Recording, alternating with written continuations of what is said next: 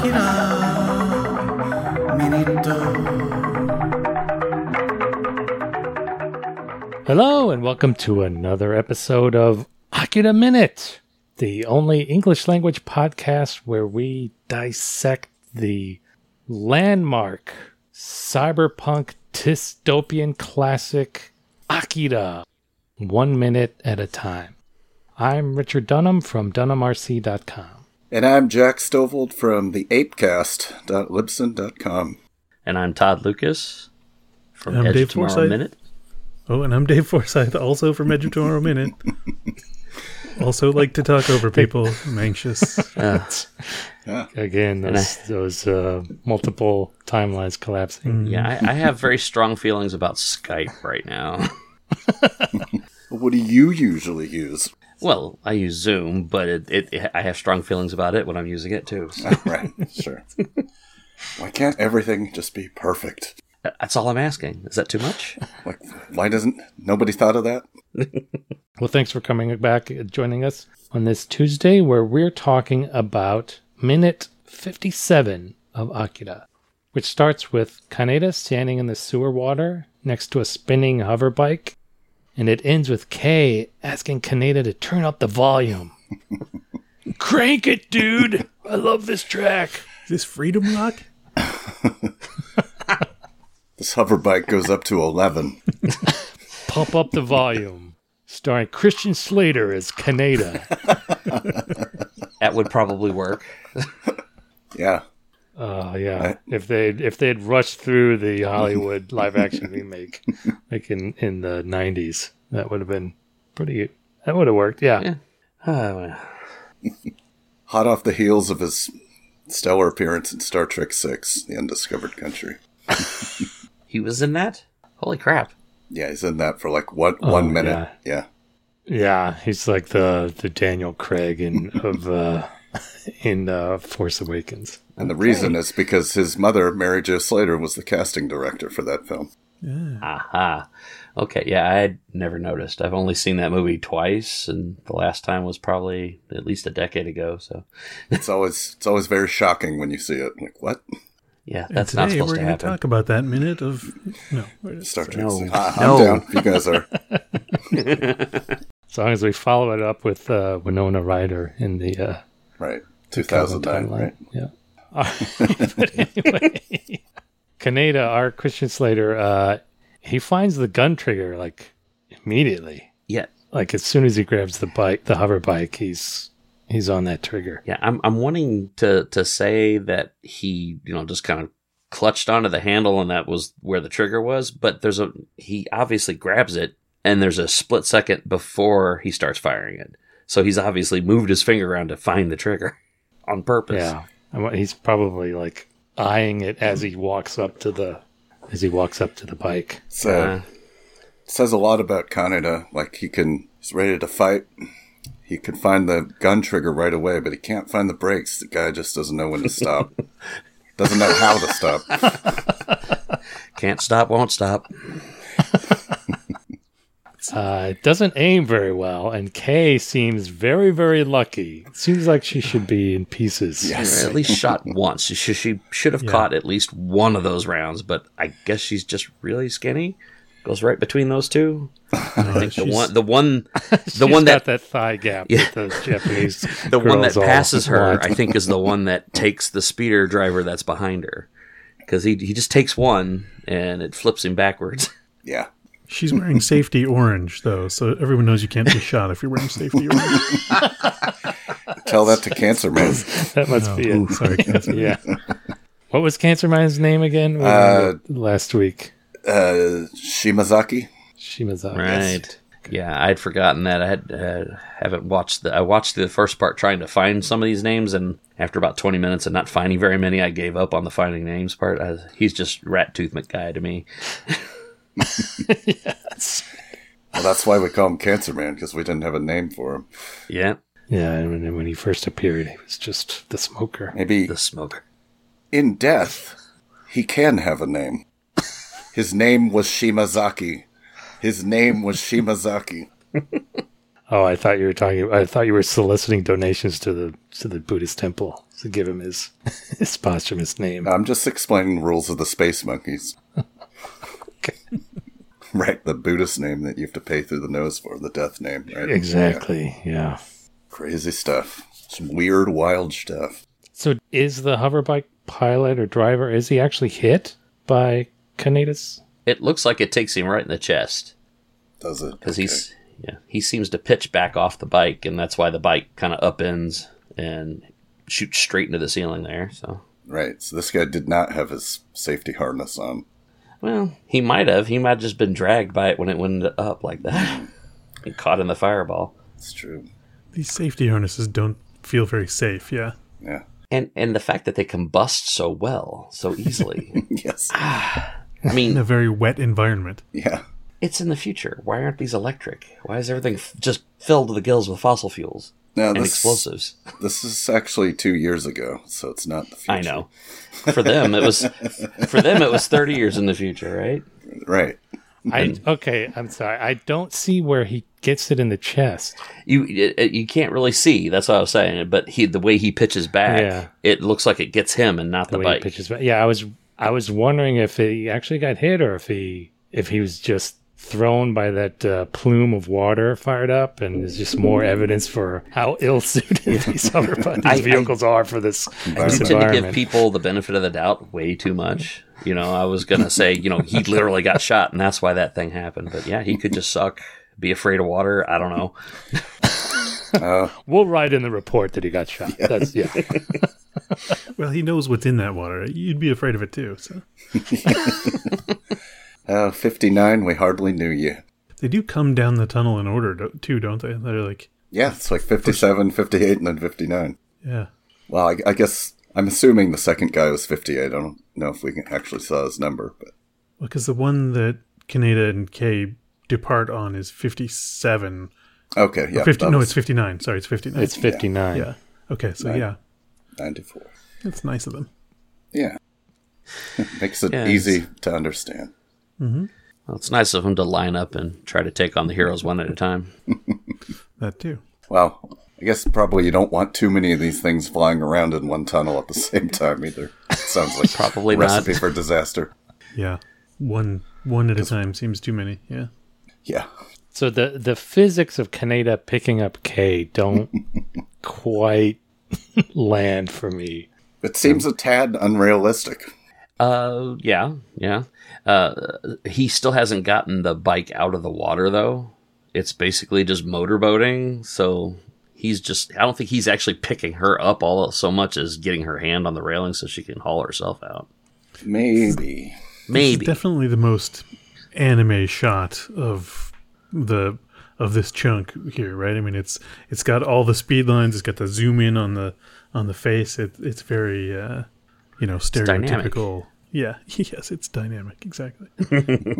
Yeah, I mean, it sure looks like he's lifting her up entirely with one arm, by her arm, which is amazing for both of them. That's But going to end poorly for one of them at least. And she's in the water too, so she'll have that extra resistance on her. right. And wet clothes. Yeah, she's going to be chilly. Yeah, that's our main problem right here. Yeah. That's right. It's so cold. I feel cold. This minute, though, is a personal favorite in the movie. It's a beautiful, beautiful shot when he pulls her up on the cycle and it zooms into her face. She has the glint in her eyes. It's a magical moment in Crisis, and I think it's a pivotal moment where they grow closer, and it'll be something they remember forever for the rest of their lives. Probably this one moment. You're talking about Kei and Kyoko? No spoilers. No. It's the very next shot. Like they cut from Kei's face to Kyoko. That I mean, everything you just said seems to apply. This is where they make their first connection. Well, that's also true, but I'm talking about two different Ks. Oh, Probably the glint that you see in her eyes is probably Kyoko's glint, right? That's I don't want to believe that. okay. Maybe. Kyoko's, she's not there yet. She doesn't have the psionic eyeshadow yet, so Or mascara. There's sort of a nice moment between Kay and Kaneda earlier in at the very beginning of this minute too, where the two Ryus are sort of calling to Kay, and she hesitates for a minute and calls back to Kaneda. Mm-hmm. Right. And he was sort of brought along on this as an expendable scapegoat, right? So that they could pin it on him if they got caught, to be like, oh, they were looking for his friend. He made us all come here and do this. And she's not wanting to abandon him. She's grown attached enough to him to at least hesitate for a second. Right. She cares about him to some degree now. Yeah. I mean, you see a pretty boy like that jumping through the air to save you on a sky motorcycle. Yeah, maybe he's not totally full of shit. Yeah, I mean, he's covered in shit right now, but he's not full of shit. So, Jack, she uses Kaneda-kun. Yeah. Mm-hmm. I'm kind of going back and forth. Is that like a term of familiarity, or is that like still kind of preserving a little bit of distance, or maybe both? It's kind of both, but to me it feels more like, of the two, I'd say it indicates more of it feels like she's getting closer to him, in the way that a teacher might start caring more about a particular student or something, instead of just, or like a senpai kohai thing, right? She's like, so she's like the in The Wire, they call it having a rabbi in the organization, so she's like his guide or mentor, I guess is the regular English word that I finally thought of for him in this in the Resistance. Yeah, so and then it's kind of charming to me. It feels, more than anything, it seems to me like her starting to call him that means she feels a little bit of responsibility, right, for him. Like, we brought you here. I can't just let you die or whatever. So yeah, it just indicates a little bit more of a caring and closeness, I think. But yeah, like when they get on the motorcycle, it's just, or motorcycle, the flying motorcycle. It's I don't know, for me, just this minute just really kind of captures that rare fleeting moment that you see in a film where it catapults you in a world of pure emotion, brings me back to this feeling for an expression of yearning, these pivotal moments in your life that you don't really know how to describe them. But it's like you're accessing some higher level of feeling. And it kind of brings me back to the feeling I first felt when I started getting into anime. I'd feel that a lot, which I don't now. So it's it's a rare to get that feeling back. And this, I don't know, it's all in her face in this moment, the water splashing around, getting on this bike. And then they're as they fly through the Death Star, they're now it feels like they're a team, They're listening to the radio together. They're trying to figure out how to drive the car. They're getting closer. I like it. So it's low key a favorite minute of mine from the whole movie. It's really cool. I'm glad to be here for that. I would never have suspected this was anybody's favorite, but now I hear you talk about it. I can rethink that. It's not my favorite, but it's one of my favorites. And it's just all about that expression of Kay as she's being pulled up onto this motorcycle. It's just it's a magical little moment in time. That I don't think I ever noticed. It's one of my 120 most favorite minutes of this movie. Oh, yeah, for sure. It's right up there. Top 100, no doubt. Yeah, for sure. Well, speaking of favorites, though, that sound effect or music cue that we mentioned in the last minute pops up again here. Oh, the woo! Yeah, right as the cut to Kyoko happens, actually. So it's, again, that sort of Doppler energy ring out thing, except this time it's psychic, maybe? I don't know. It's interesting. Yeah, that's true. Before, I thought it might have been something the hover bike, suddenly, what's the word for going down really fast? Descending. Dropping. Thank you. Yeah.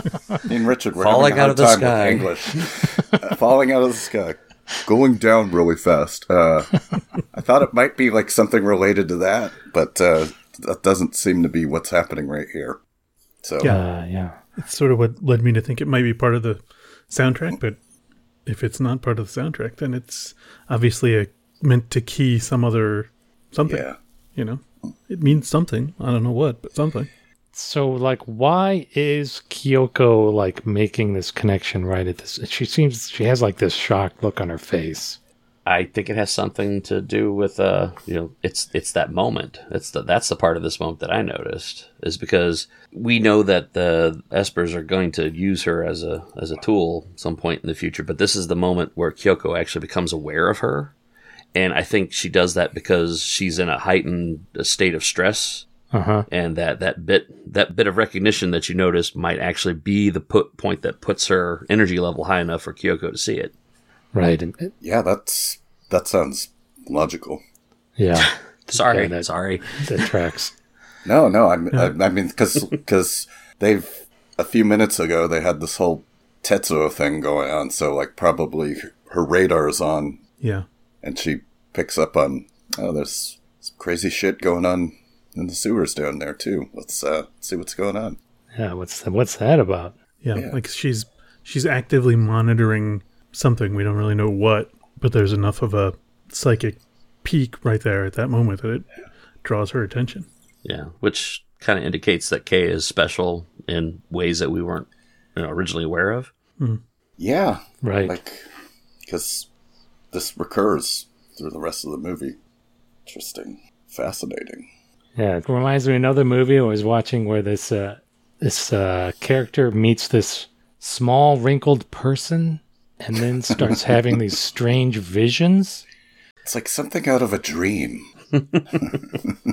And then later the same character is apprehended and strapped down and probed. And then after that, like, their powers just become increased. Oh, that small wrinkled character. Yes, I'm of course talking about Rey in The Force Awakens. And Maz Kanata. After she meets Maz Kanata. Of course, right, yes.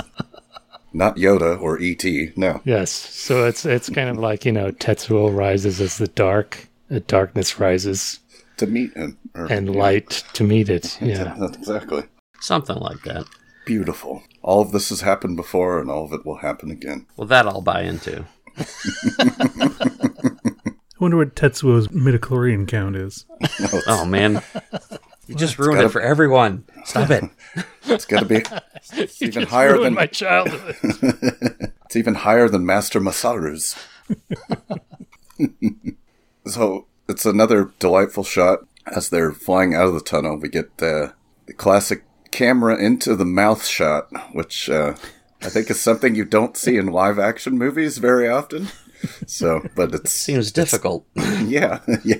Without a lot of CG trickery, and I think in a live action movie, people would just be like, "Well, that was weird. Why did they do that?" But it feels like it happens in anime a lot. It's I think this happens. We, the fans, expect it. We expect it. Where's my mouth shot? And, gotta get that uvula. Yeah. It's like, don't they do this in the opening of Dragon Ball Z? I think when Goku and Gohan are riding on their cloud and they ride toward the camera, I think it goes right into Goku's mouth. That sounds reasonable. Yeah. I'm still only on Dragon Ball, so I don't know if this is he yet. Well, you're gonna love it. Just watch it once, though. Only once. Or again and again and again and again. No. Yeah, so do we know? So we get the more shots of the water park. Yes. with the sewage falls. It looks like a really pleasant place, This is, what is such a weird structure? Which part of Final Fantasy VII ripped this off? When I saw there's something about the sort of like glinty and grungy at the same time art style of this that reminds me of a lot of I was going to say older, but it's probably contemporary to this time, kind of Euro heavy metal style comics. This is a very, very common. It just looks like a lot of thinking of like some stuff out of the Inkle or the Meta Barons kind of stuff from heavy metal. If you're familiar with Mobius stuff. Some of Mobius stuff. It looks like that too. Yeah, for sure. Yeah, and it's offset by these waterfalls of sewage coming down into your cable run. But yeah, it's a very, it's got that techno beautiful but still sort of run down and abandoned look all at the same time. I like it. Yeah, me too. I love it. Yeah, I would definitely... The color palette. I could definitely see some sewage waterfalls in the in-call. That would not be out of place. For sure. Yeah. The thing about it that gets me the most is just the sense of space and the fact that they're tiny in here and that you can feel them moving through it. And, everything was so fast in the confines of the tunnel. And now they're out here and they're having trouble, but it's very lazy compared to the trouble they were having before. Yeah, like at least we don't know how to fly this thing, but at least we're not going to crash into a wall that's like 3 feet away from us, right? Right. We got a few seconds.